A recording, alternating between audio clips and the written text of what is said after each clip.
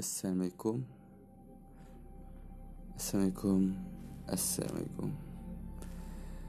Alhamdulillah, podcast PPINS Sweet Talker sudah pun sampai ke episod yang terakhir, iaitu episod 13. Alhamdulillah. Okay. Terima kasih banyak-banyak kepada yang menjayakan podcast ni, iaitu Persatuan Media Islam Negeri Sembilan dan exco-nya tim Divergent dari sudut pembikinan grafik image-nya, compile audio nak masuk ke podcast, dan nak posting lagi dekat Facebook, dekat Instagram, nak buat ayatnya lagi. Okay.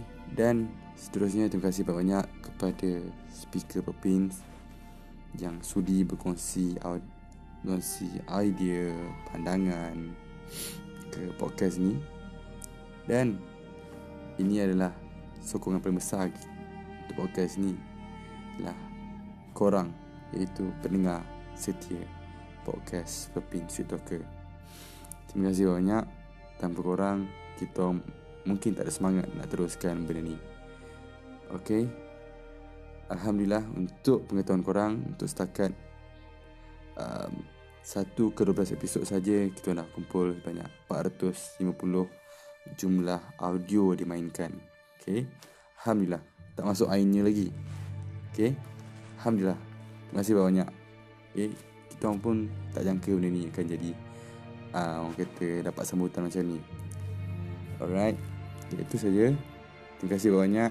Jumpa lagi di musim seterusnya, musim kedua.